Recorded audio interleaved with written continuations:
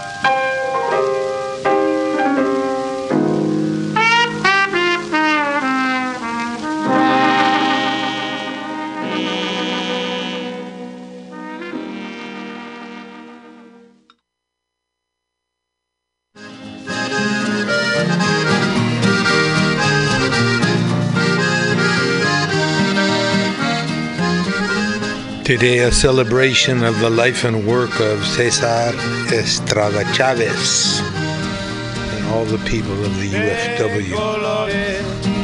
De colores se visten los campos en la primavera.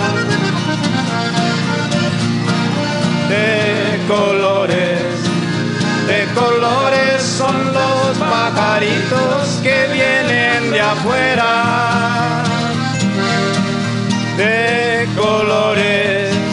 De colores es el arco iris que vemos lucir. Y por eso los grandes amores de muchos colores me gustan a mí.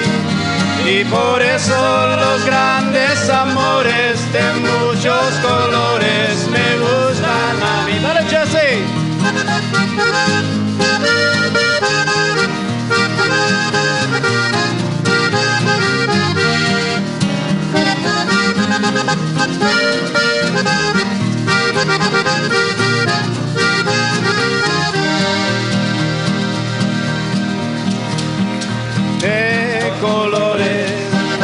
De colores se visten los campos en la primavera. De colores son los pajaritos que vienen de afuera. De colores es el arco iris que vemos lucir. Y por eso los grandes amores de muchos colores me gustan a mí. Y por eso los grandes amores de muchos colores me gustan a mí. Y por eso los grandes amores de muchos colores me gustan a mí. Y por eso los grandes amores de muchos colores me gustan a mí.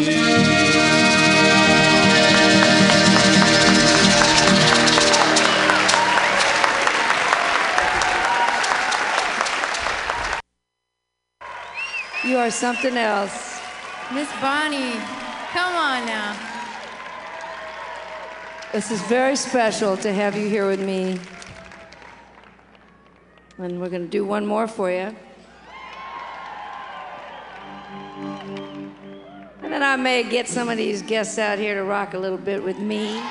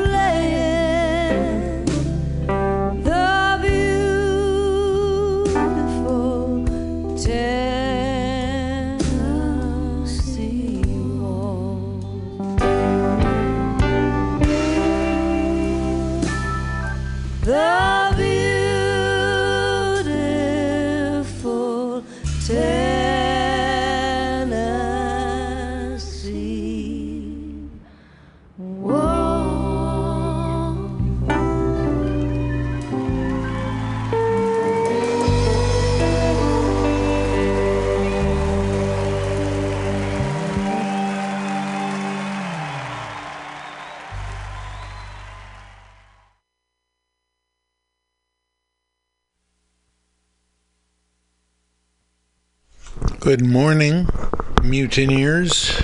Welcome to Mutiny Radio's Labor and Love radio program. I'm the Bee. I'm your host on this show, wishing you always good labor and good love. We're here to remind you that if one person gets $1 they didn't work for, someone else worked for $1 they didn't get. We're here to let you know that if you don't have a seat at the table, at the negotiating table, that is, where you work, you're on the menu. They're carving up your life. And you got no input. And finally, never but never let anyone into your heart who is not a friend of labor. And when I say labor, I mean you. Labor and Love Radio, where the labor meets the road. Okay, so we just played our opening set there, and we ended with Bonnie Raitt and Norah Jones and the Tennessee Waltz, which I played for no good reason except that I love their rendition of it. And I was looking up minimum wage laws in different states. Tennessee is one of the very lowest, $7.25 an hour in Tennessee, which is the same as the federal minimum wage. So they haven't really gone beyond that. And then before that we had De Colores, the song of our featured person today, Cesar Chavez and the UFW. De Colores by, that was Los Lobos? Not sure, I'll check that out. And then the West End Blues, a perfect song to play on Saturday morning, on a nice sunny Saturday morning, a peaceful day. The West End Blues by the great Louis Armstrong. So what do we got for you today? Well, we've got an interview with Cesar Chavez, angry after one of his colleagues, one of the workers who was picketing, was murdered. We've got Chavez talking about the power of consumer boycotts, how they work, and why they work. This is Solidarity News on Radio Labor. As indicated, we've got Radio Labor. There they were. They're trying to butt in there and get in early. Radio Labor, our World Labor Report. Then Labor Notes reports about Macy's workers who won sick days by fighting back fashionably. What does that mean? We'll talk about that. Then we've got the Labor Beat, including stories about Uber drivers, teacher strikes, Rand Paul himself, a national right-to-work bill. He wants it, the whole nation, the workers of the whole nation, to be virtual slaves on the job.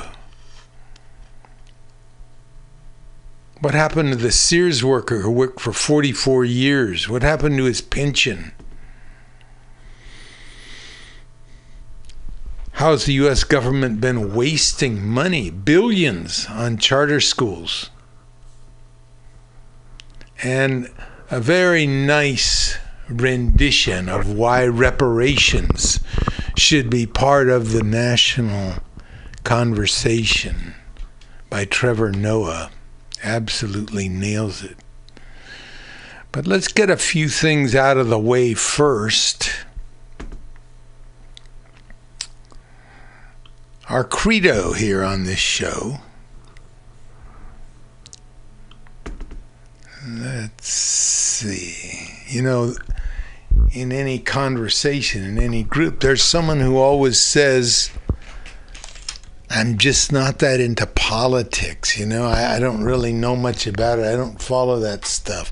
I want to live my own life, right? And it's so depressing, you know, to keep, well, this is from DSA Los Angeles.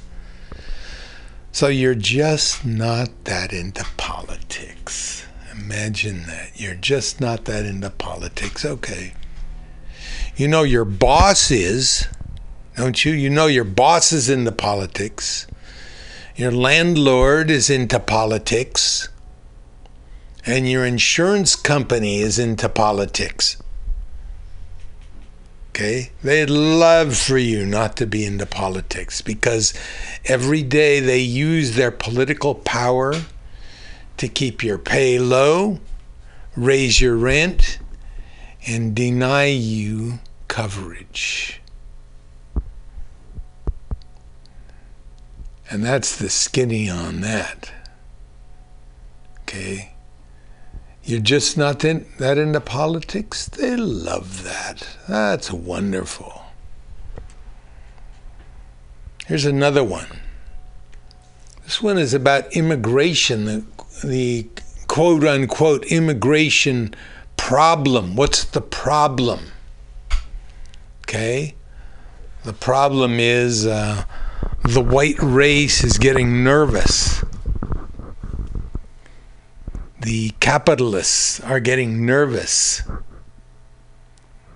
People are coming into this country. We can't have that. We've always been raised to believe just the opposite, that we welcome people. The Statue of Liberty says that. We welcome people into this country, especially when they represent cheap labor. Okay. But now the racists have taken over. America's deep-seated racism. And Mr. Trump and his ilk are using that racism that they know is there because they have it as well to keep themselves in power. This is from a guy named Jesse Memmer. Jesse, maybe a woman.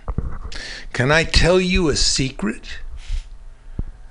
I don't even care if they're undocumented immigrants in this country.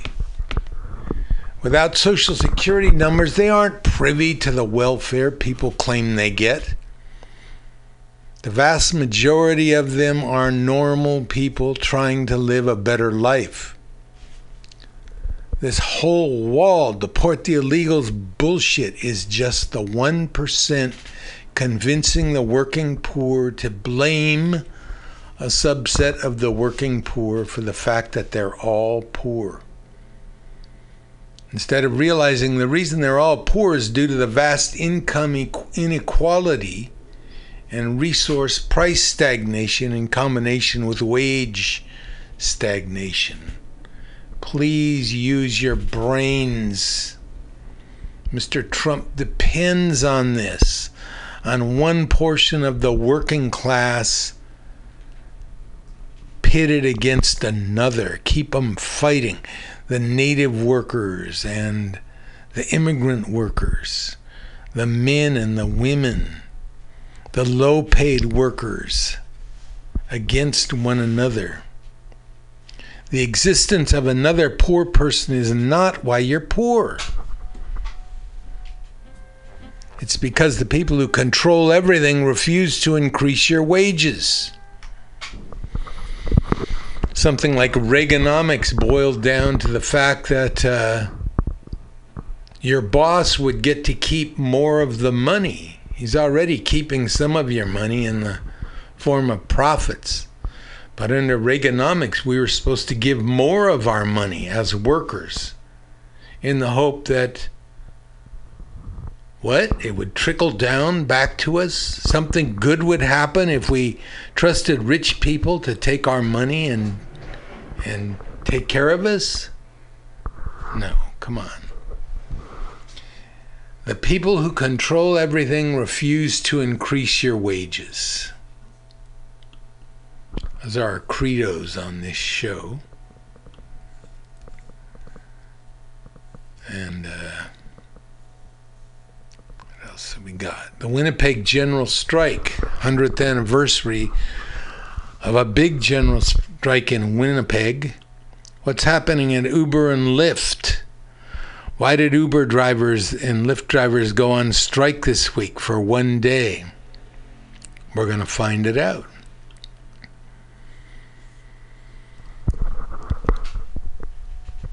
Let's listen to a little bit of César Chávez. Chávez cumpleaños el 30 de marzo. Nació el 1927, yo creo, sí. This is Chávez's birthday. He was born in 1927. And Chávez was born in Arizona.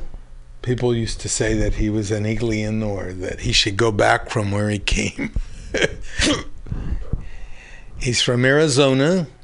Grew up on a farm in Arizona, outside of Yuma, Arizona, and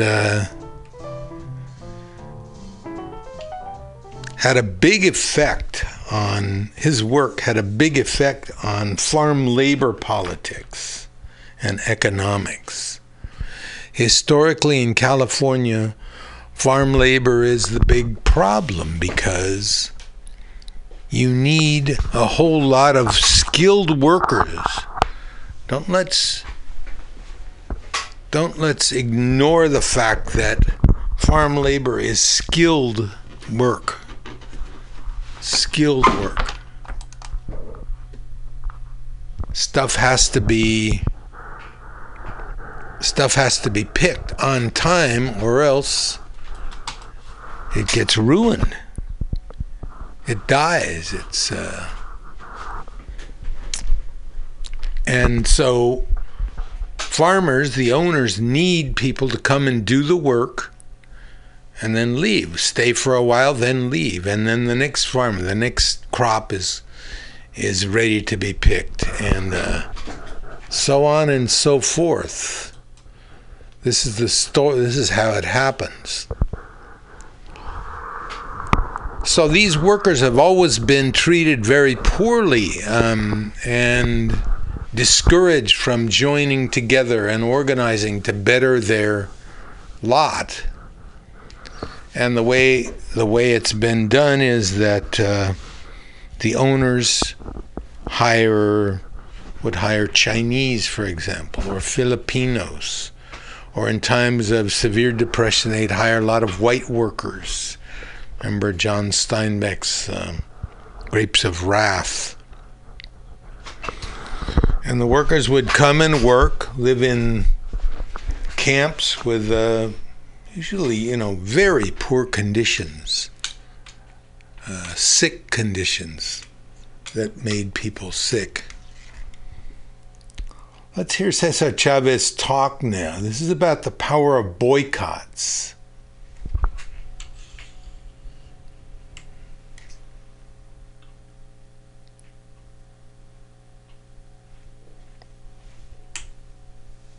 Well, I'm going to just talk about something very American, and you may not accept it.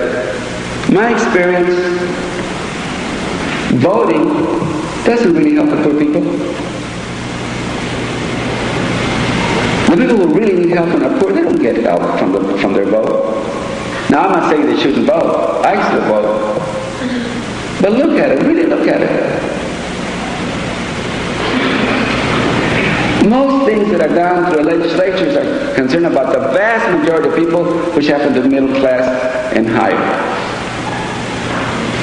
Oh, there's a lot of talk, but really solutions don't come there. And we learn that we'll continue to vote and get people to vote, but really, there's another place we can vote and be extremely successful, and that's the marketplace. You see, one of the great issues in our country is that the American public, you and I included, we want things fast. We want things to happen without too much work. That's why instant coffee is so popular.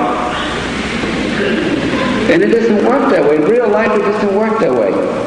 Meaningful change takes a lot of struggle, a lot of time, a lot of dedication.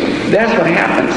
Look at the struggles that really mean have really done something in this world. Look how long it takes them. It doesn't happen by especially through rhetoric. It doesn't happen. It happens when people get out there, roll up their sleeves, and actually get the work done. And so we say, why go to the politicians? Why not go directly and go to the marketplace where you can put direct pressure on those corporations? They can find a solution for you. We recommend that. And we live long enough to know that it works. You see, we hear that, the old cliche that politics makes strange bedfellows. Boycotts make stranger bedfellows still. Because we live in a very capitalistic society, because of that, the boycotts are even better to work. It's easier to work here. We start boycotting grapes. The brokers are constantly trying to get the growers to let them buy the grapes on consignment, ship them to me. When they get to Boston, to New York, I'll pay you the going rate, and I'll pay you 60 or 90 days later. And the grower said, no, I want FOB. Pay me. If I ship you a car lot, pay me right now. And that argument is going all the time. The brokers don't really want us. They don't like us. But when we start boycotting, they're very quick to use the boycott as a leverage against the growers to get the growers to sell them the grapes on consignment because they'll make more money. And when that happens, the growers have lost something, and that's happening already because of our boycott. We've been at growers' offices when they get a call from a buyer in New York, and he tells the grower, oh, I can't buy your grapes, I can't pay a penny from them, they won't sell. These farm workers are picketing everywhere in New York. They've got thousands of pickets. We had about 40 pickets to tell the grower, we can't buy the grapes. That's how it works. But at the other end, the supermarkets want to get the grapes as cheap as they can to sell them. The brokers do too. And we don't mind at that point that they get them as cheap as they can because they'll help us. And you see also the consumers buy fruits in this order. Bananas first, apples second, oranges third, and grapes fourth. And they're all interrelated. Look at what happens when the price of grapes go down because of the boycott. Bananas and apples and oranges also come down because they don't want to lose the customers. And so the grower, after the boycott starts and the grower begins to lower, the grocery store lowers the price of grapes because they're getting grapes cheaper as a lead. It doesn't last long because then the bananas come and the grapes and the oranges and the apples, they also want their prices down because they don't want to lose the customers to cheap grapes. And it works. It's not a very scientific fact. This is how things work. And so we can learn a lot from Dr. King and from Gandhi. You know, when the bus boycott, there was no way in the world that those blacks could have ever won it politically. They couldn't. Politically, they didn't have any power. And they came up with the idea of the boycott. And the boycott began to work. Boycott is tremendous, tremendous leverage. The boycott is an idea. It's not a picket line or leaf. It's an idea that spreads. Pardon the expression, it spreads through the grapevine. But it does spread. We don't know how it happens. The definitive study of a boycott has never been made. And we're waiting for somebody in 1 year like you to come and do the definitive study to find exactly what happens in a boycott. We've been boycotting for 29 years, and we know from experience, we can tell when boycotts are working, what stage, those things, but only from intuition, only from experience, but not really because of facts. The boycotts are Gandhi's boycotts. Some were tremendous, some were strokes of geniuses. And liberated the whole country without war. We dismissed it because people were, there wasn't a shooting war, so that's not important. But we should reflect on those instances when things were done without a shooting war. Those are important things to reflect on, understand, and appreciate, and try to replicate.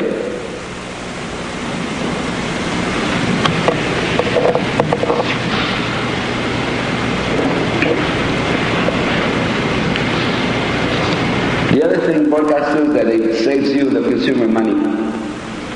The important thing is, you see, we've been around, we travel more extensively than any presidential candidate in this country. We've been doing it for 42 years. They only do it for 2 seasons at the most, right? We're going up and down, everywhere. And we think we have a good idea of the American consumer. We know that the American consumer wants fairness. We know that. Whatever they say, whatever they do, yet in their heart, they want to be fair. We want to be fair in this country. That's kind of the idea. But we also want to be told what to do, because you see, in most cases, we're never told what to do. It's very difficult to come and join a struggle because there's no clear-cut, immediate thing you can do. In our case, we learned that we make it very simple for you. Just boycott anything that looks like great. You don't have to go to meetings, to rallies, even spend money, not miss a step from your schedule and still be helpful. Isn't that great? That's how it works. And then be patient because it works. And we got these guys in the run. It's going to work again. It's worked for us many times. We beat them twice, and we'll beat them again the third time, because now we have 3 generations of great boycotters in the United States. Boycotting grapes is now Americana.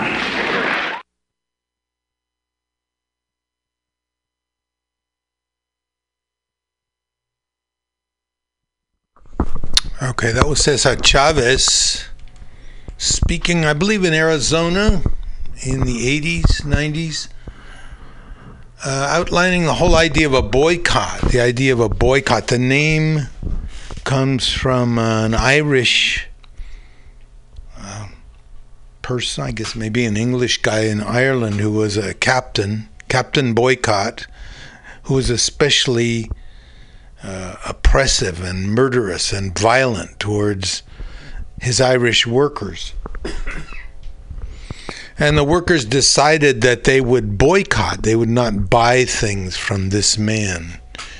They all got together and decided not to shop or get things from him. And the story goes that he had to change his ways. People weren't buying anything from him. He was going broke. So that's Captain Boycott. Chavez got into kind of the leverage part of it, how the whole market works. In other words, you're striking grapes, but it has an effect on a lot of other crops as well.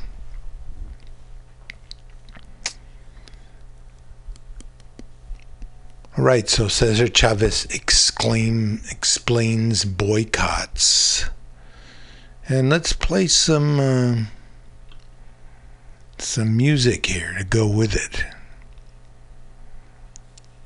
Cesar Chavez.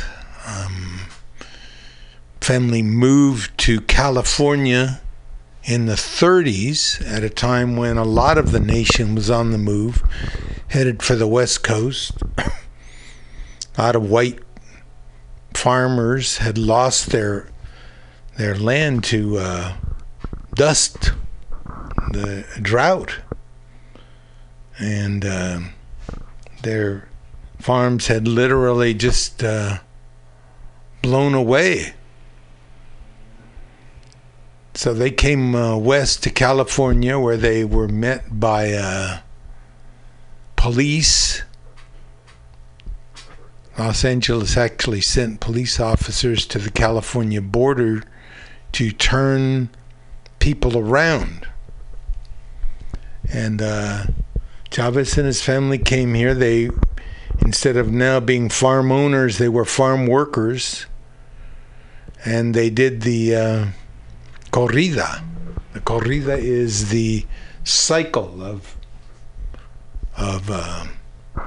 farm work in one area of the of the state. One crop might be ready, then another. So these people are migrant laborers. They travel around. And they lived in really bad conditions, as we might well know. Let's play some music on this. This is Lalo Guerrero, a renowned musician, Mexican singer, Mexican-American singer, Corrido de Delano, where the movement started.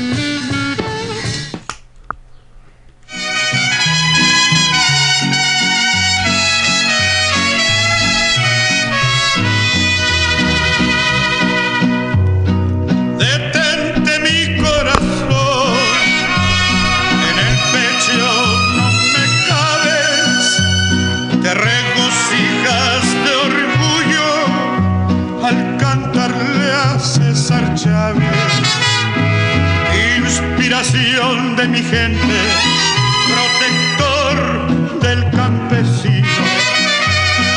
Eres un gran mexicano, ese sería tu destino.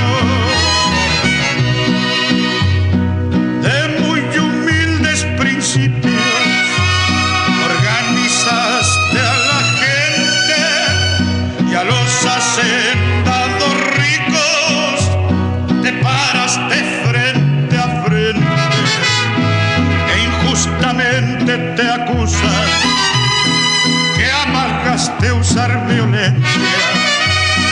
Hay unas de 25 días para probar tu inocencia. En el estandarte lleva mi Virgen de Guadalupe.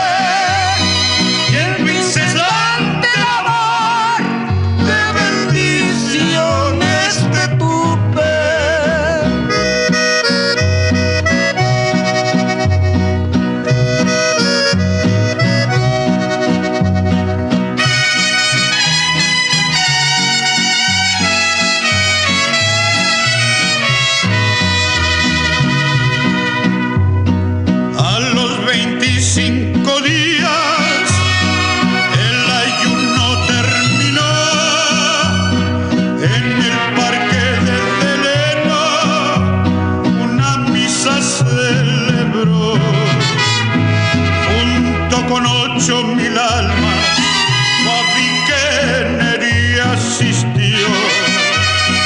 Admiración y cariño nuestra gente le brindó. Vuela de aquí de mi seno, paloma de arenero, y por si acaso no sabes, César Chávez.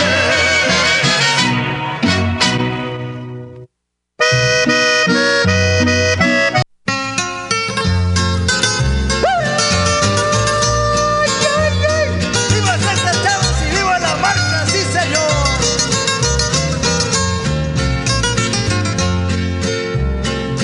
16 de marzo, Jueves Santo en la mañana, salió César de Delano componiendo una campaña.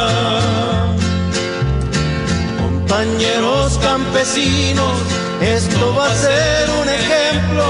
Esta marcha la llevamos hasta mero Sacramento. Cuando llegamos a Fresno, toda la gente gritaba: y que viva César Chávez y la gente que llevaba.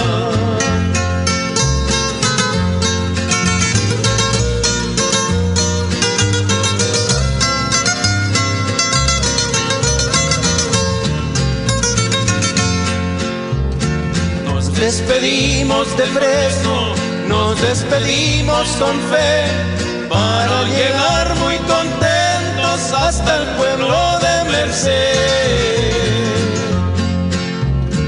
Ya vamos llegando a Stockton, ya mero la luz se fue, pero mi gente gritaba, sigan con bastante fe. Cuando llegamos a Stockton, los mariachis nos cantaban, y que viva César Chávez y la Virgen que llevaba. ¡Viva los peregrinos! ¡Sí, señor! ¡Sí se puede! ¡Ahúa!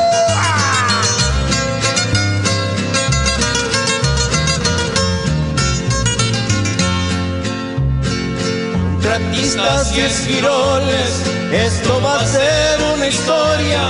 Ustedes van al infierno y nosotros a la gloria.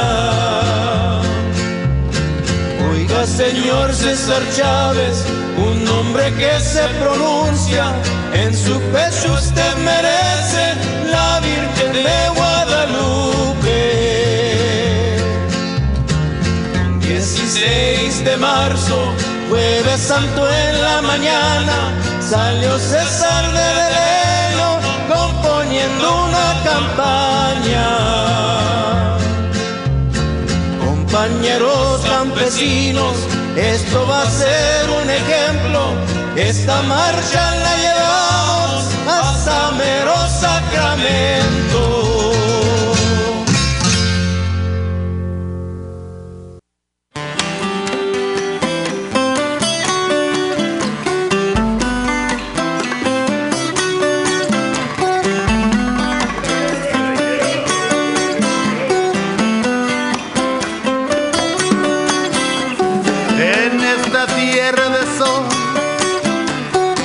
Que dicen Cuba se llama, en esta tierra de sol, que dicen Cuba se llama, linda pie de tambor, ay, ay, ay, ay, donde llama tú verás, Guantanamera, Guajira Guantanamera,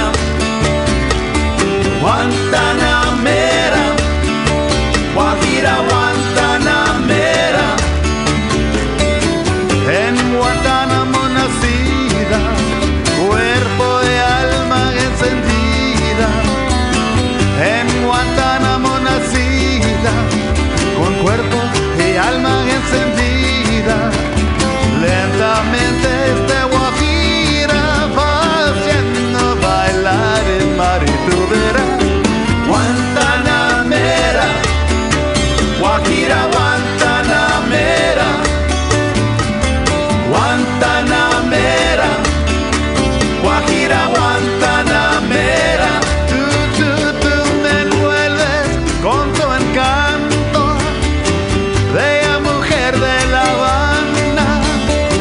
Tú me envuelves con tu encanto, oh, bella mujer de La Habana. Mi llanto se vuelve canto, pues tengo alma cubana, tú verás.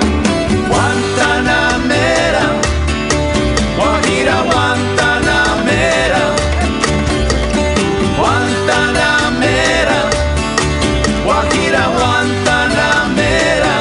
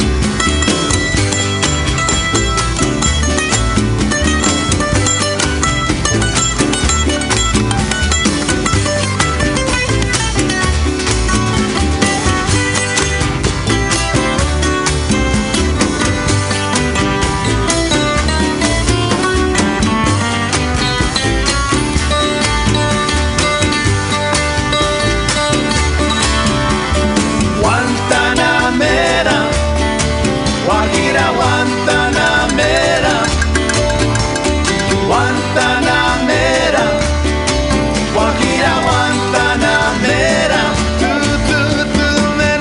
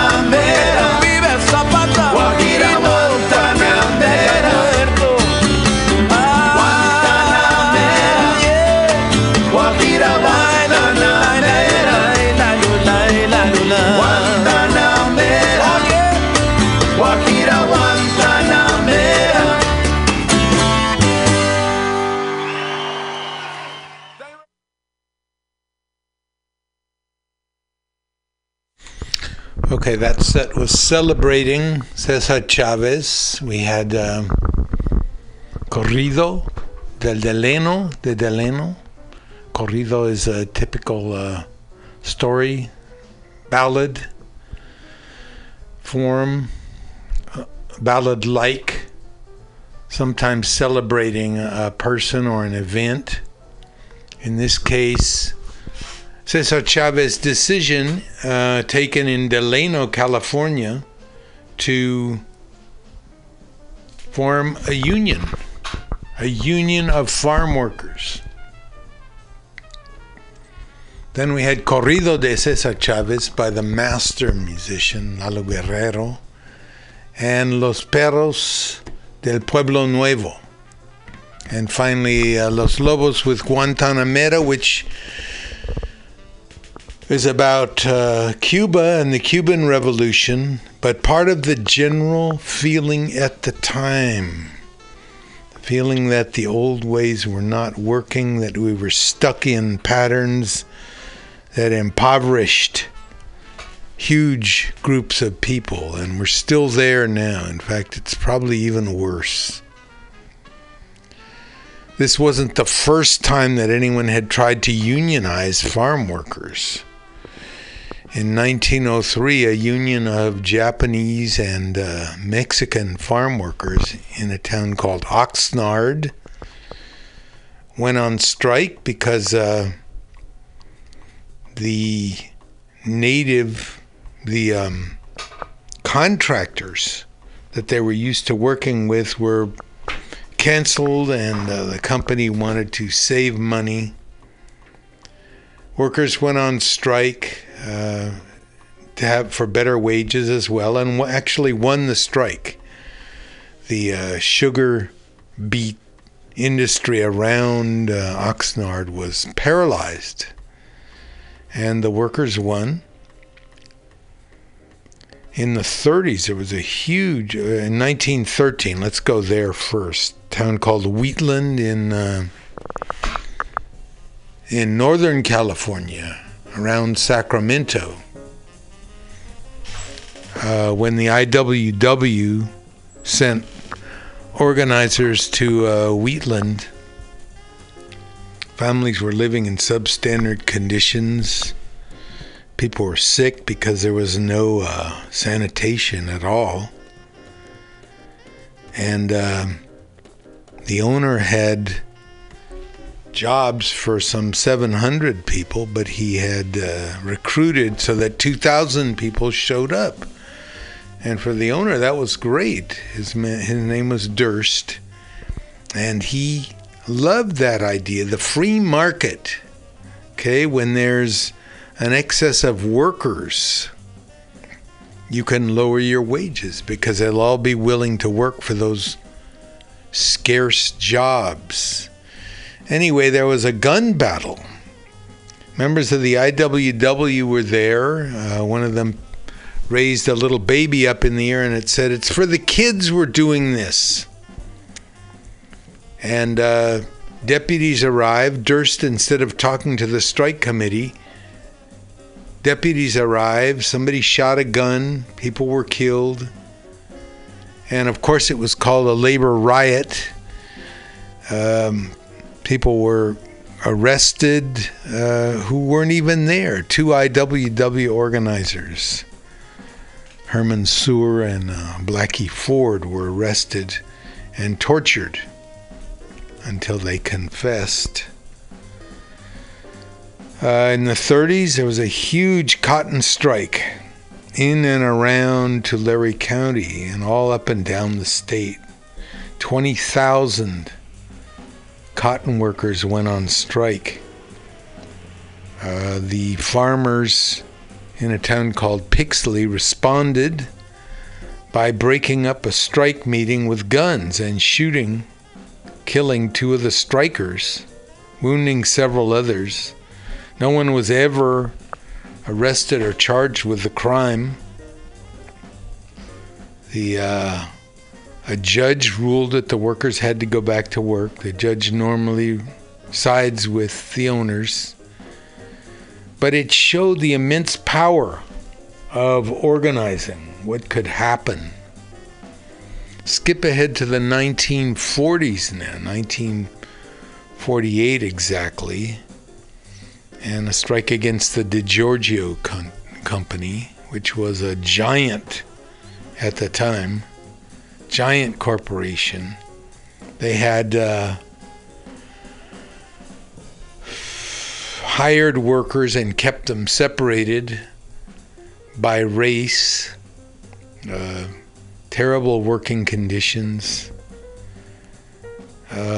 Workers went on strike with the support of a lot of Hollywood unions, a lot of unions from around the state. They produced a movie called Poverty in the Land of Plenty, which is virtually impossible to get a hold of now because a judge ruled that it was prejudicial. If you see it, it's not prejudicial. It tells what was happening from the view, of course, from the workers' point of view. Well, the judge ruled that was not okay, that it was prejudiced against the union. He ordered them to destroy all copies of that movie. Poverty in the Land of Plenty. And so these conditions from time to time, people like Edward R. Murrow, for example, on his show, See It Now, one of his shows, featured farm workers and talked about how farm workers' lives were, and decrying the fact that here are the people who pick our food, who put food on the table. Right? Harvest of Shame, it was called, and it did raise some attention. But along came Cesar Chavez. We're talking early 60s now. He had seen a union in action. He was a union member on a farm that did not go on strike, but he saw what was going on. He saw how the wind blows, and he decided that he was going to organize, someday if he could, organize a union of farm workers.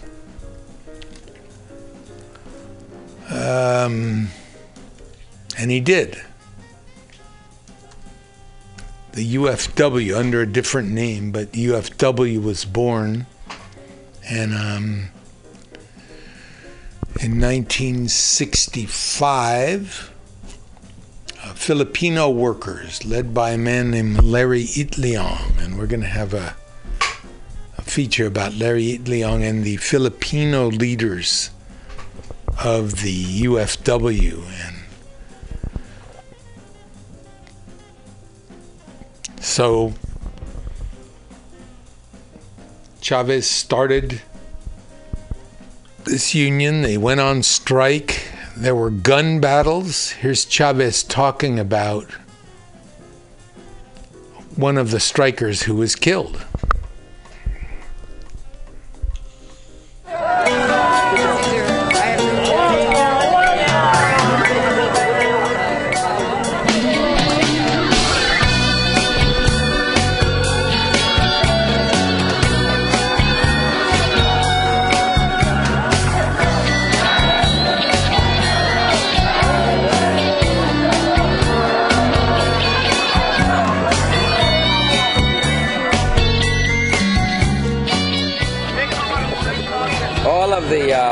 Farm workers on strike here in Delano are appalled at the shooting of Marcelino Barajas and Paul Salgado. We've known now for over 10 years that the strike breakers and the growers are armed. We communicated this to Sheriff Wiley. There's been now, this is the 8th incident where we have had shootings at us. Last week, 5 days ago, another striker was wounded when a strike breaker or a grower, we don't know who, from inside the fields fired through the rear window of the car and injured him in the back. We charge that the arming of the strike breakers and the growers is with the consent and with the knowledge and with the encouragement of Sheriff Wiley. They have known that the men are armed inside the fields, and they have done absolutely nothing to try to correct the situation and take the guns and the rifles away from them. We had a number of men jailed and beaten, and we cannot get the sheriff to tell us their whereabouts or their names. We estimate about 20 people were arrested at the Masekian Ranch a while ago when these men were beaten, and they will not tell us the whereabouts of the people who are beaten, how seriously they are, or they will not tell us how many people are in jail or in which jail they are. We want the Sheriff's Department investigated. We want to know why the sheriff refuses to go into the fields and take the arms away from those men. We also want to know why the sheriff is making a special point of these raids and these beatings on our picket lines. Brother Juan Cervantes, a 19-year-old picket captain, was threatened, was told by one of the sheriff's deputies in that goon squad, was told that we're going to kill you, son of a bitch. We know where you live and we've got your license plates. And several of the picket captains have received that kind of treatment from this outlaw cops. And we want that stopped, and it's got to be stopped immediately. You have made accusations about the sheriff department defaming your people and calling names. Calling us greasers, dirty Mexican greasers, calling us spics, and it's really uncalled for. I wonder whether these men we'd like to know if these men are on the payroll of the county or whether they're being financed through Sheriff Wiley and through the growers' funds. We want to know if the growers are financing that kind of operation. You're not a newsman. You're not a newsman. If I ask you a challenging question... I told you, and I said, you give me the names. We're negotiating good faith. Don't put that in my face. Go ahead. I'm upset at you. Why? Because I expect more professionalism from reporters. Sir, I just asked you a question. I expect more professionalism from reporters. The rest of us would like to ask some questions. Ask the question. He's talking to me. Why don't you be quiet?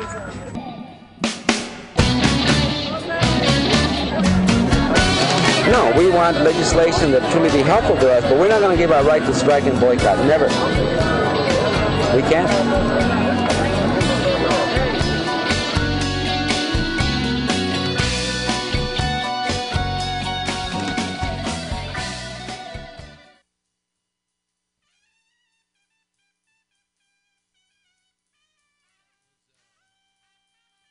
That was Cesar Chavez around 1977, I believe, visibly upset at the way the newsman was approaching him, and the story that the newsman was, the way he was doing it.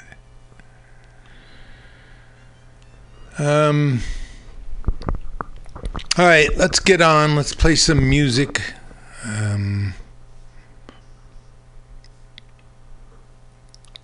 Play a little more of Chavez talking. We have some...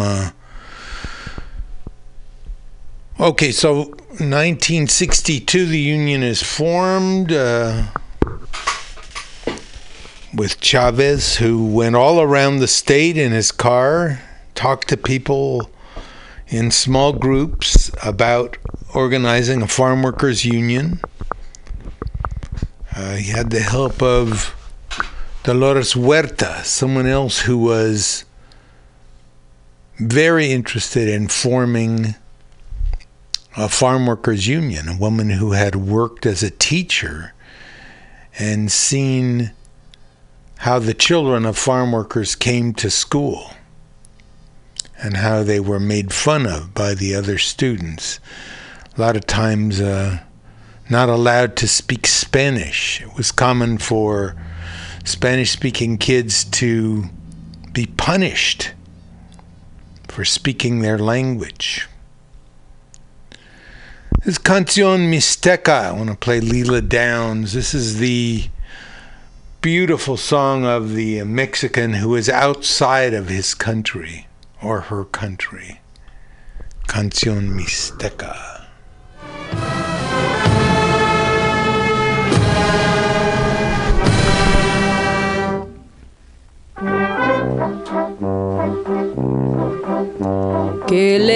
lejos estoy del suelo donde he nacido.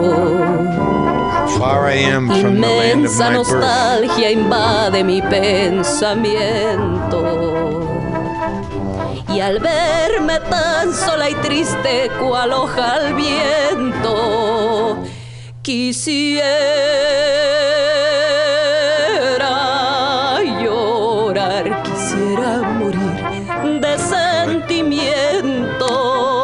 To die of this pain. Kayori nuñu nuni kakuri Kuasha tindoni hakunte iniri Handau yo maturi nu handi sotachi Kuniri dairi kuniri kuri Hatunina kaniniri Oh tierra del sal, suspiro por verte. Ahora que lejos yo vivo sin luz, sin amor. Y al verme tan sola y triste cual hoja al viento, quisiera llorar, quisiera morir de sentimiento.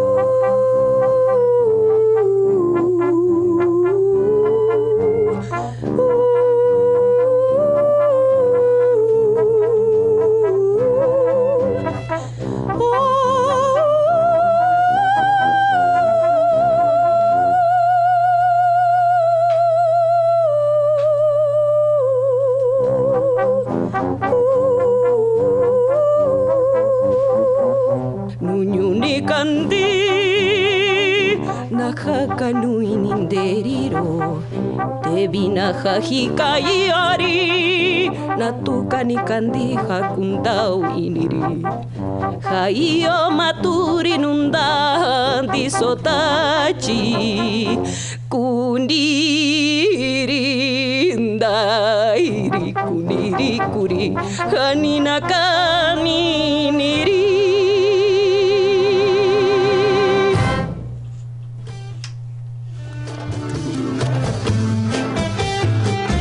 That's Carlos Santana performing Tito Puente. Yes, Carlos Santana will be performing this week at the celebration of Dolores Huerta's 80th birthday. The legendary activist Dolores Huerta, who co-founded the United Farm Workers of America with Cesar Chavez, celebrating 80 years, a veteran of the labor, civil rights, immigrant rights, and feminist movements in the country.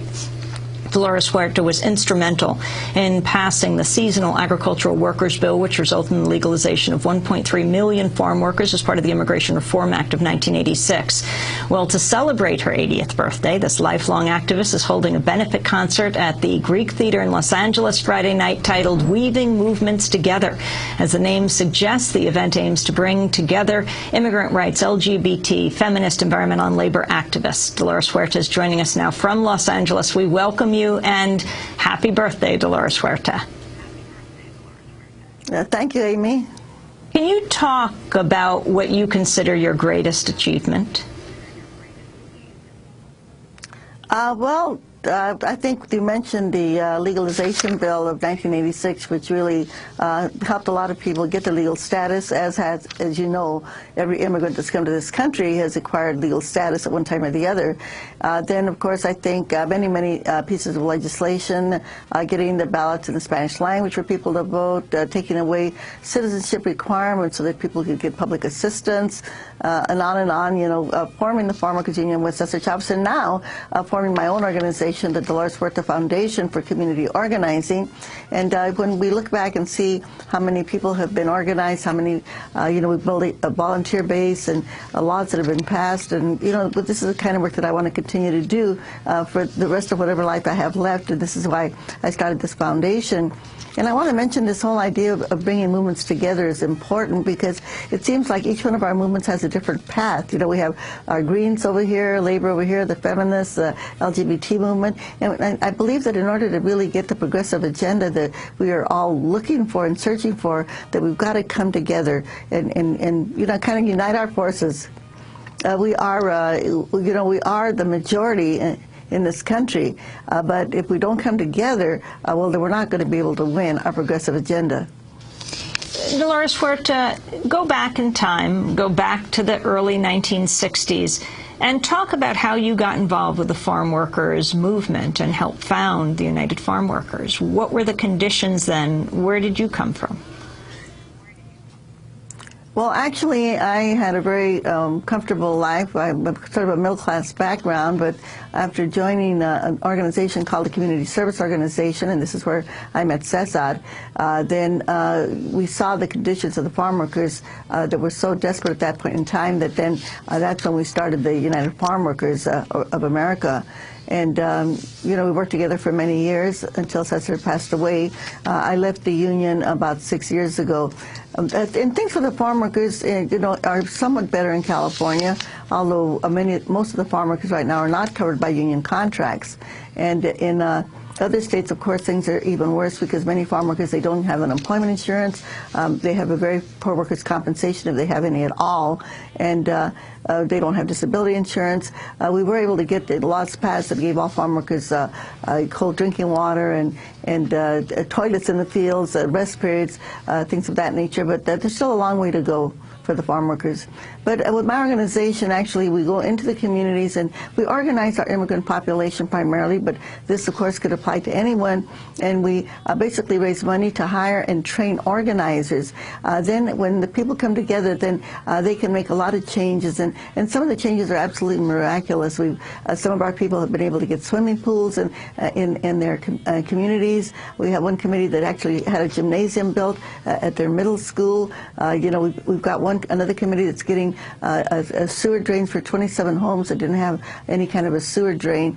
And we have a youth group. We're doing teen pregnancy prevention programs, financial literacy, the first micro-lending program for farm workers in the Central Valley of California. And the great thing about this is that the people are doing this themselves. On the census, we knocked on 3,000 doors in one day.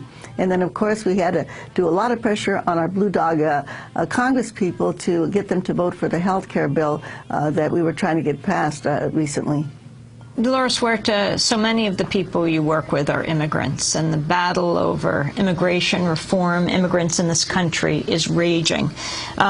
Just some figures on the number of deportations. According to figures from the Immigration Enforcement Agency, ICE, the Obama administration accelerated the pace of deportations overall. In 2009, authorities deported close to 390,000 people, which was 20,000 more than in 2008, the final year of the Bush administration. Your comments? Well, we know that this is the big issue in the Latino community, I guess the #1 issue at this point in time, and that it really means that we really got to push to get immigration reform. Unfortunately, I mean, I heard your report about the elections, and we still have a very large anti-immigrant caucus in the U.S. Congress, and you know, we've got to focus on these Congress people and on the elections and take some of these people out of office. In California, we have the head of the anti-immigrant caucus, a Congressman, a Republican named Bill Bray. And these are the people that we've got to get out, and we've got to get good people elected. And my fear is that so many people are so disillusioned with what's going on right now that they're not going to vote in November. And I think that's going to be just a huge...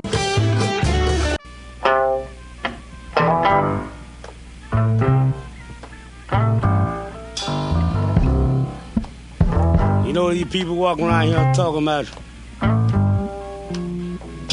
the woman done left them, all that kind of carrying on. I don't see why that woman has to leave her. Mine ain't left me yet. But I don't know how soon. 'Cause I keep that woman on my mind just as fat and healthy as she can be. Sure do. You know, because I raise hogs, chickens, and cows and everything. And she better not act like she's hungry. No, it's a cow dead. And if she want a choke, I'll go out there and catch one of them chokes. And she have pork chops all the week. Sure will. And every time she get hungry, she get evil. can't blame the girl, cause she's a country girl. Now my baby's a country girl, and she just can't help herself. Yes, my baby's a country girl, and she just can't help herself.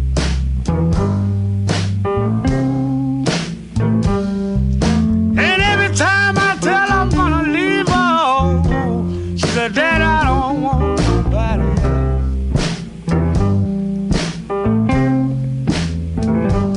I sat around at night and cried till the tears rolled down my cheek.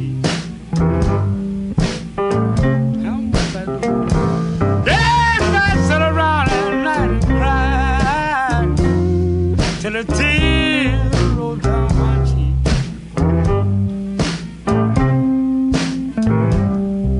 I said, baby, don't you worry, I got you plenty milk in me.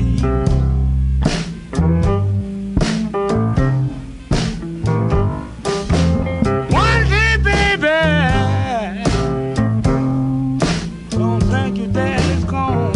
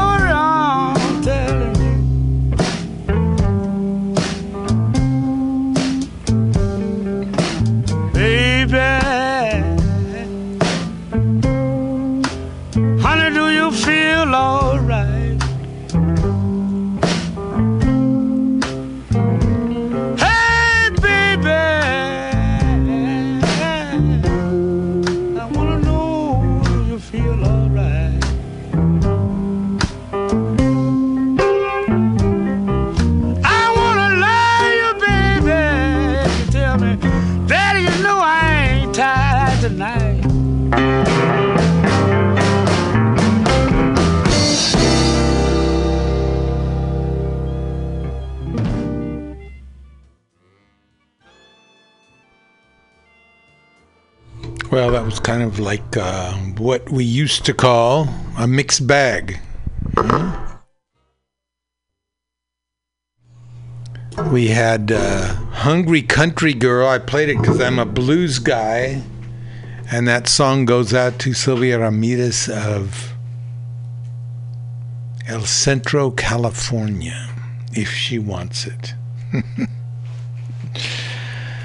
Before that, Dolores Huerta, one of the organizers of the UFW, and a woman who, often at the risk of her own life, walked the picket lines, did negotiations,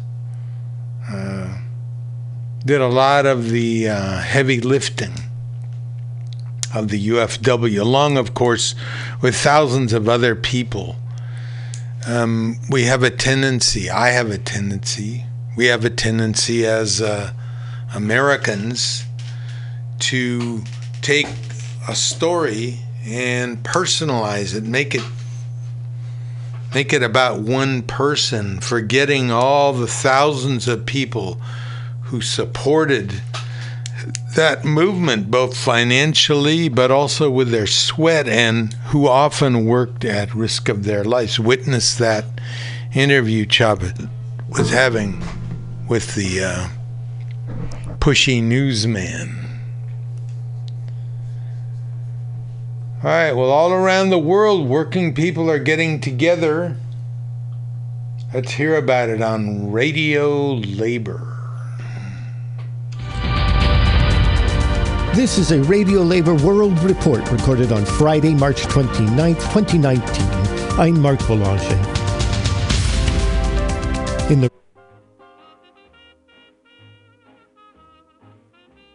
week, U.S. labor wants Mexican auto workers to be paid more than $2 an hour. Unions are helping refugees in Lebanese camps. The Labor Start report about union events around the world and singing. It's fun to be in love. U-N-I-O-N. It's fun to be in love. U-N-I-O-N. This is Radio Labor. In the United States, the labor movement is working to stall a vote on the trade agreement which has been negotiated to replace the North American Free Trade Agreement, NAFTA. The new agreement, called the U.S.-Mexico-Canada Agreement, or USMCA, was finalized in November 2018. But it has to be approved by the U.S. Congress. The agreement is important because it affects millions of jobs in the three countries. A sticking point is whether Mexico will act to ensure that it will enable higher wages and job protection for its workers. Wages for auto workers in the United States vary according to the job classification, with the top rate at about $44 an hour. Mexican auto workers earn about $2 an hour. The largest labor federation in the United States, the AFL-CIO, wants Mexico to take action before Congress votes on the new agreement. Richard Trumka is the president of the AFL-CIO. The labor movements want to ensure that trade agreements benefit working people. This agreement right now, for it to be voted on, would be premature. And here's why. One of the problems under the old agreement was that Mexico kept their wages artificially low. In this agreement, they say they have to change their laws, effectively enforce it, and then dedicate resources to it. Until they get that done, this agreement won't be anywhere near ripe for voting on. If we vote on it before they do that, their incentive to do those things goes away, exactly like it did in Colombia. So we're saying don't vote at all until you put these things in place. And then we still have other problems with enforcement. The Mexican government, one, has to change their laws. Then they have to start effectively enforcing them. And then they have to demonstrate that they have the resources necessary to enforce those laws. Because if you can't enforce a trade agreement, it is useless. The second part of enforcement is the agreement as drafted so far actually takes a step backwards when it comes to enforcement. Previously, whenever you had Mexico or the United States had a disagreement, they would first talk to each other, and if they couldn't resolve that dispute, they would put together a group of people called a panel. They were like arbitrators, and they would decide the dispute, and then it was binding on people. The new agreement says that either party can block the panel. So either party can block the arbitrator and you can never get a decision. That means it's unenforceable. So we need a way for workers to enforce these laws in all three countries so that we can make this agreement work for working people and not just bankers. Labor organizations are working to help 2 million refugees in Lebanese camps find work and receive crucial public services. C. Marie Ainsborough reports. Public Services International, the PSI, and Swedish unions have started a campaign to address a severe humanitarian crisis in Lebanon. The PSI is the global union which represents public employee unions at the world level. It has partnered with a number of Swedish unions to help ensure that more than 2 million refugees in Lebanon have access to quality public services and decent work. The refugees, who have fled from the war in Syria, make up more than 25% of the total number of people living in Lebanon. A major problem is that many people in Lebanon see the refugees as a burden on the Lebanese economy and a drain on public service funding. They see the refugees as competitors driving down wages. And so the PSI and its partner Swedish unions have started a public awareness campaign, arguing that it is important to promote equality and quality public services for all. Here are some of the Swedish labor leaders who are working on the project. The Refugee Project is focusing on two things. One is to make sure that refugees in camps get access to quality public services, get access to water, to sanitation, to electricity, to schools, to healthcare. But the other part is also to make sure that the workers, people that work in refugee camps, also have trade union rights, that they are paid in a sufficient way, that working conditions, so it goes hand in hand to make sure that this works. We really have to focus that this is not about that people are coming to your country trying to steal your job. This is actually people that you are supposed to work with and be solidaric to.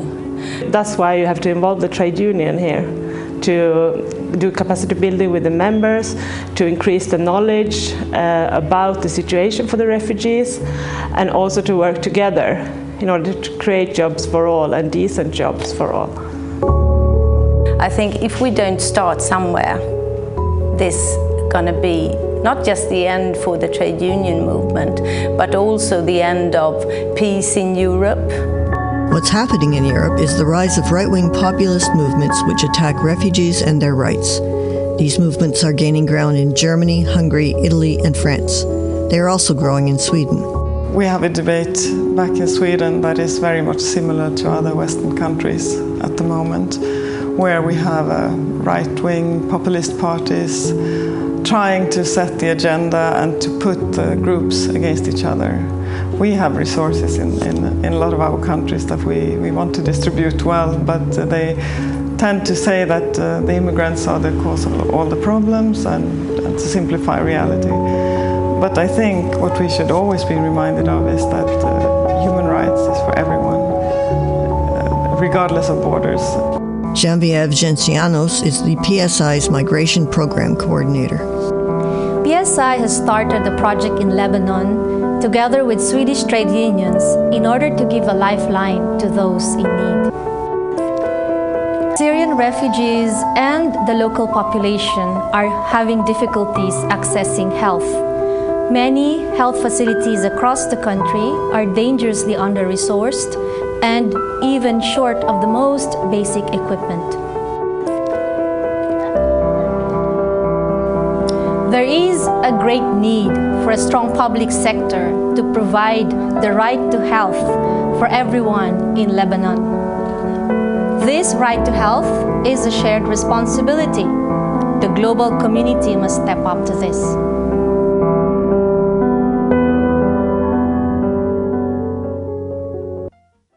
The PSI website is at www.world-psi.org.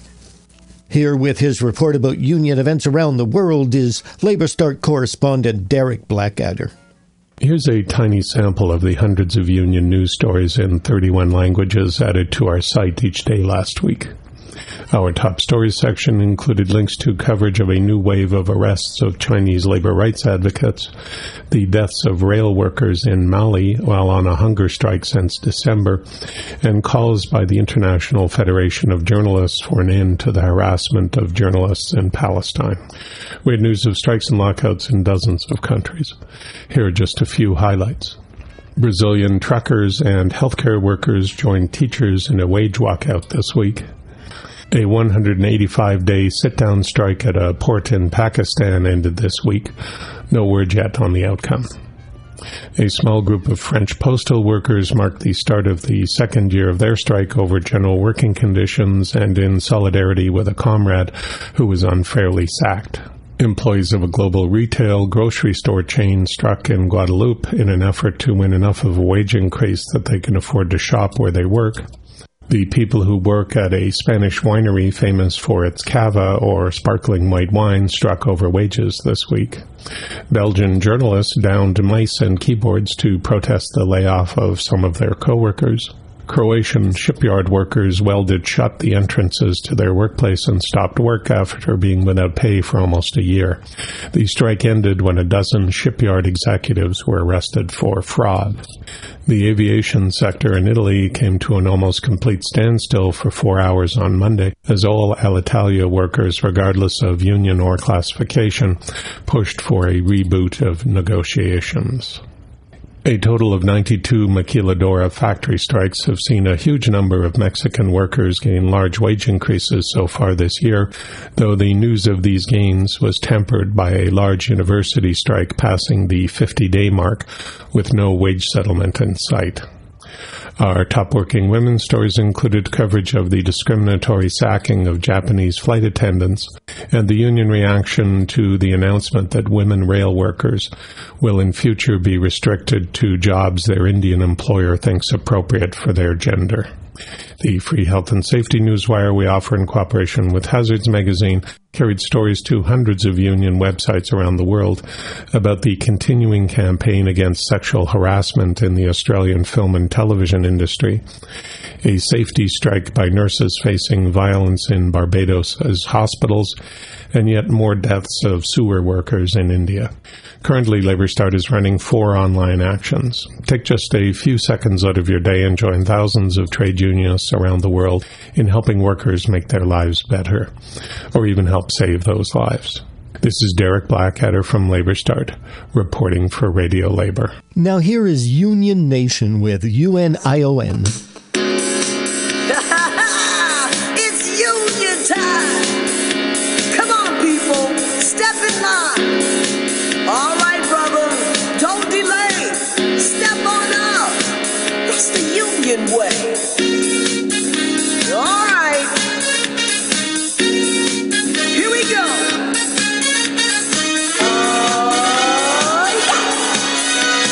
Young man, we all need unity.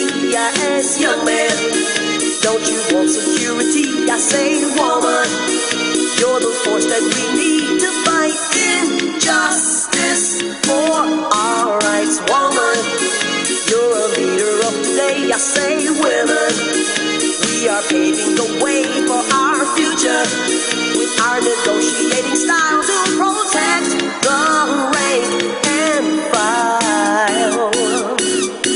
It's fun to be in love. UNION. It's fun to be in love. UNION. We will fight till the end to protect and defend. Make the boss give us all respect. It's fun to be in love. UNION. It's fun to be in love. UNION. When we join our voices, we're big and we're strong. As a member, you're not alone. Well then, you just join and you'll see that the union can supply all your needs. Educated is what we want you to be about. Your rights, your fight, our might. Young man, this ain't no YMCA. I say, sister, I'm talking jobs, equal pay. I say, come on, hurry up, don't delay. You can finally have your say. It's fun to be in love.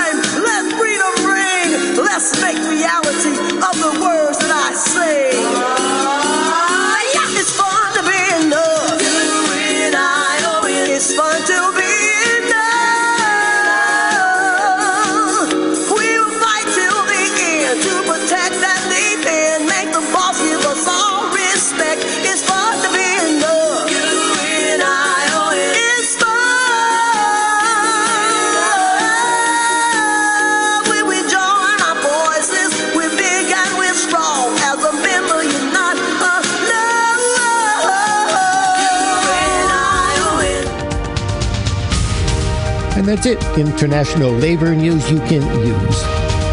Thank you for listening. And remember, it's all about global solidarity.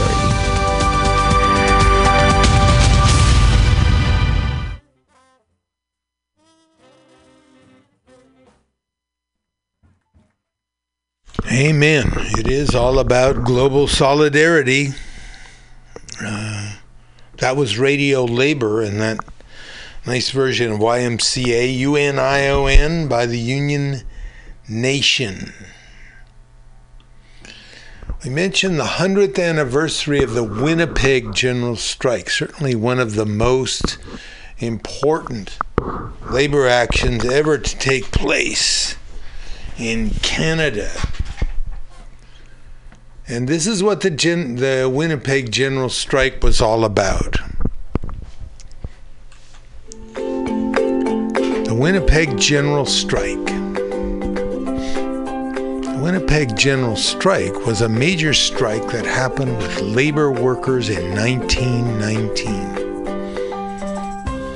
About 30,000 workers left their jobs and homes to protest against the government. Labor workers who risked their jobs and freedoms just to fight for their rights that the government wasn't giving them. It is said that the strike is one of the most significant strikes in Canadian history. Strike or starve. After World War I, many veterans expected to return back to their old jobs. However, they were shocked to see that many immigrants had taken over their old jobs. Sure, you get immigrants to come in and do the work while the war is on. This fact dramatically increased the unemployment rate. The government at the time didn't care too much since they were still making money. Even the people who did have jobs were not happy. One reason is that they were making so little money. The minimum wage at the time was less than 85 cents an hour. Working conditions were also quite abysmal.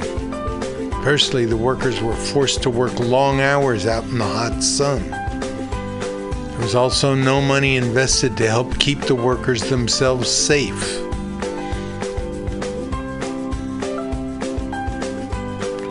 The problem was that before this time, the government invested most of its money into World War I. The labor workers were understanding during the war, but were disappointed with the lack of change afterwards, as here in the U.S. After many failed negotiations with politicians, laborers had had enough. Many union leaders, along with the unemployed veterans, met up at the Capitol. This is where all of the union leaders and veterans formed one big union. The one big union felt that together they were much stronger than before. During the meeting, the one big union discussed the possibility of strike. After more failed negotiations, the Winnipeg Labor Council called a strike. On May 1st, 1919, over 30,000 workers left their jobs and began the protest. These workers included policemen, construction workers, metal workers, and more. The strikers were led by groups of union leaders called the Central Strike Committee. Along with the strikers, there was a group of people who opposed the strike called the Citizens Committee, comprised of rich politicians, businessmen. The Citizens Committee never listened to the strikers. Eventually, the federal government also got involved and tried to stop the strike. They were scared that similar strikes may start across Canada. One of the most violent parts of the strike occurred at the end. This is known as Bloody Saturday. This demonstration became violent when strikers derailed a streetcar. The RCMP was called in and a large battle began. By the end, 2 people had died, 27 became injured, and 94 people were arrested. After Bloody Saturday, the federal government officially made the strike illegal. The Winnipeg General Strike officially finished on June 26, 1919. Immediately after the strike, many more strikers were arrested. For the next 3 decades, a lot of smaller strikes happened related to the issue. Finally, after 30 years, brand new laws were made. Workers received much more money than before. The law made it mandatory for the work to be safer and cleaner. Workers earned the right to bargain with the people in charge. The Winnipeg General Strike was the launching point which led to these new laws. Without the strike, it is possible that labor workers, contractors, independent contractors where you get paid a certain amount, flat amount for doing the job, and you're independent in the sense that they don't have to pay for any benefits or go out of their way. A lot of the responsibility for those things is transferred to you. And so you end up driving all day and making not much money. The fact is that even though they're deemed independent contractors, Uber and Lyft exercise great control over their work days. In other words, they're not independent contractors in truth. We don't want to continue this farce, said Lorena Fletcher, Assemblywoman. We don't want to continue this farce of large businesses declaring their people independent contractors. These workers miss out on all the benefits of being employees. Classifying workers as contractors rather than employees means companies are not legally required to abide by minimum wage or overtime laws or contribute to unemployment insurance or workers' compensation. In its recent IPO filing, Lyft told prospective investors that being forced to classify drivers as employees may require us to significantly alter our existing business model, and warned of potential monetary exposure. Okay. So, what are you in fact? In fact, you're an employee, but they want to call you an independent contractor so they don't have to pay any benefits.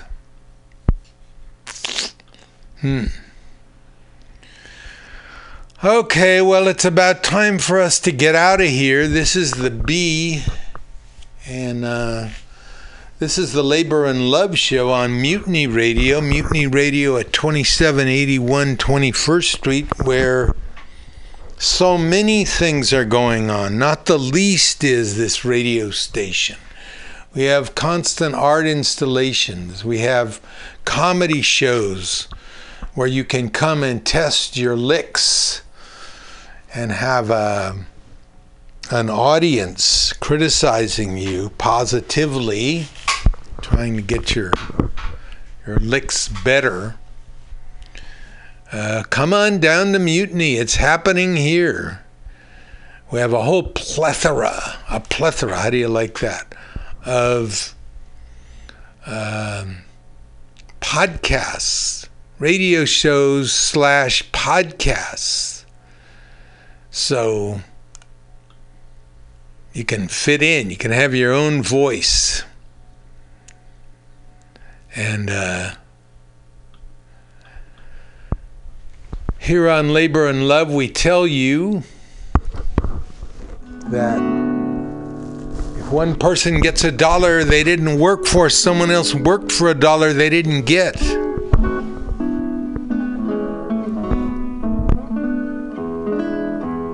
If you don't have a seat at the table where you work, the negotiating table that is, you're on the menu. And never let anyone into your heart who is not a friend of labor. And when I say labor, I mean you. Labor and Love Radio, where the labor meets the road. Okay, everybody. Have a good week and good work.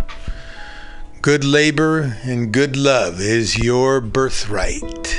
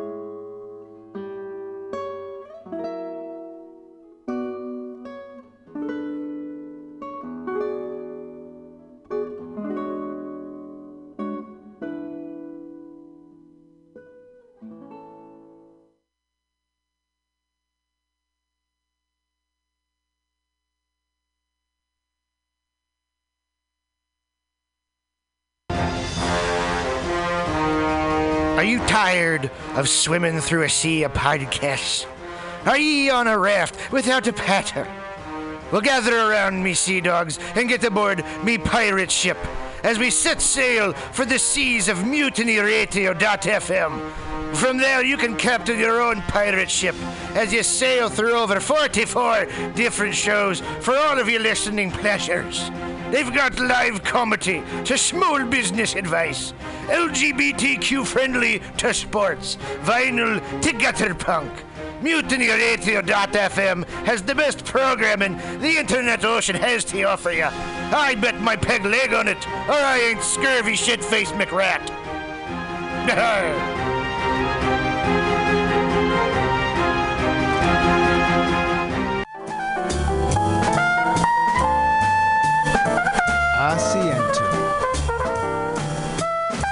Asiento. Take a seat at Asiento on 21st and Bryant.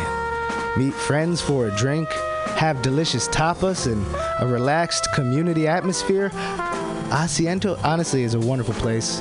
They have incredible bartenders and board games all over the walls, trivia on Mondays, Taco Tuesdays, First Wednesday live jazz, live DJs Thursday, parties. The food is darn good. Special happy hour prices all night long with your Mutiny Radio Comedy Festival ticket March 1st through 5th. Check out the schedule at www.asientosf.com. Come take a seat. I had a date there and it did not go well. But it wasn't the fault of the place. They're very nice. Asiento.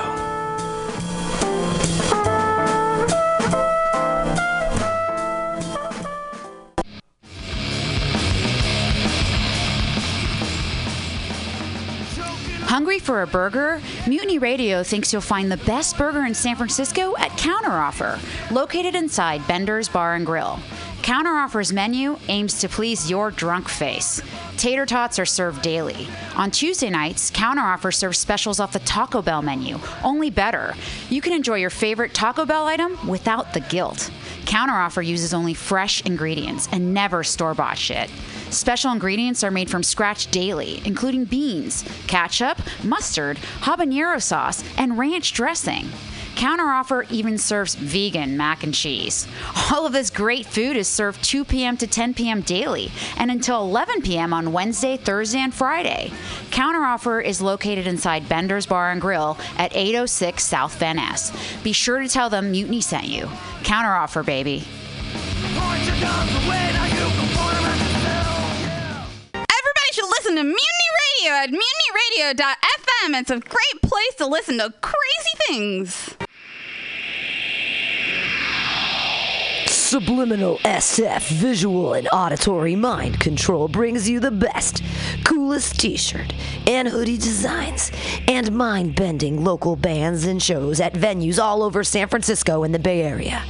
Subliminal SF is here to destroy your sense of normalcy and plant ideas in your skull to make you cooler and a more awesome person. Check out all the badass products at subliminalsf.myshopify.com. That's subliminalsf.myshopify.com and experience Subliminal SF.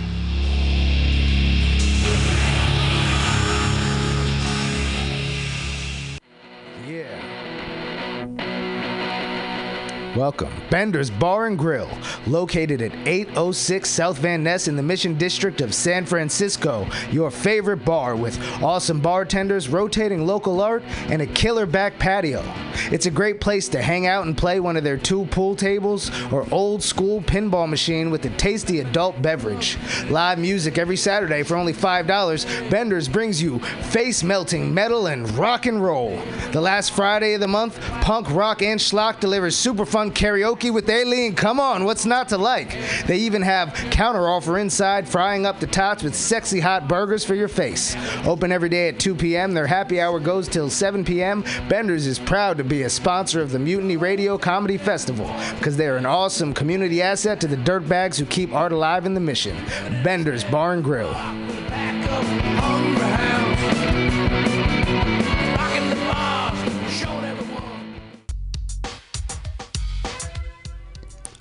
Hi, welcome to My Limited View. I am your host, Sergio Navoa. And I'm your co-host, Vanessa Wilkins. Join us every Tuesday from 12 to 2 at MutinyRadio.fm as we share stories, our personal stories. And struggles and challenges. And we'll also have guests come in and share their stories. And hopefully through all this, we can expand our view. Or your view.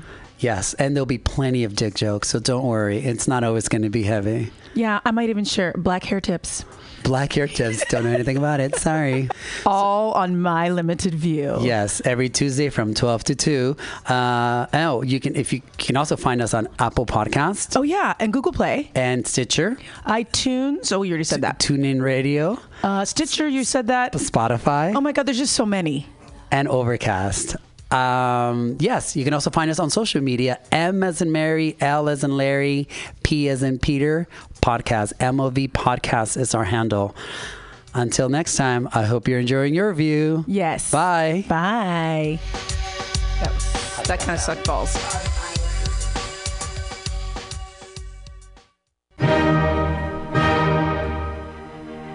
Good evening there, my friends here at MutinyRadio.fm.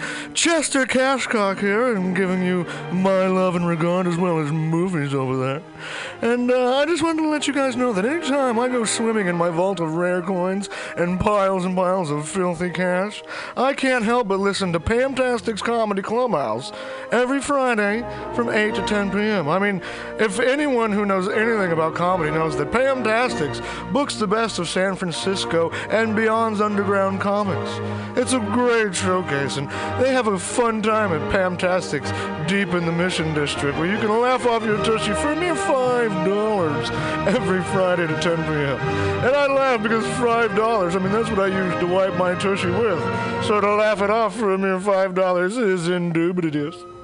But if you can't make it to Mutiny Radio, well, don't even worry. Don't fret at all. You can simply download the podcast post-show and giggle in the comfort of anywhere, like your Aspen summer home on the mountain ridge with the kayak feeling.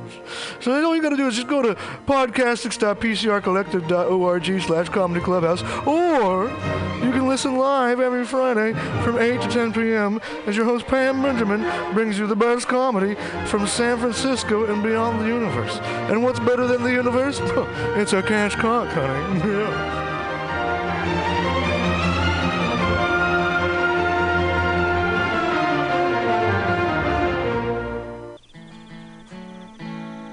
Billy Bob, you ever want to be funny?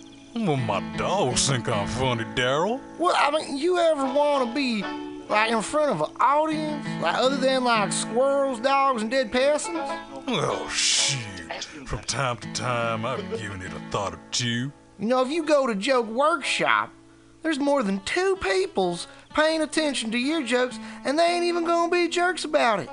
Daryl, are you serious? I can get people to listen to my jokes? And they'll even say nice things to you before they tell you how to get improvements. No way. What is this dag-nabbit thing called? It's Joke Workshop. Joke Workshop? Yep, every Monday, 6 to 8 p.m. on the Mutiny Radios. So you're saying I could tell my jokes every Monday from 6 to 8? That's what I'm saying. It's the Joke Workshop Mondays, 6 to 8 p.m. at the Mutiny Radios. Yahoo! $4.99.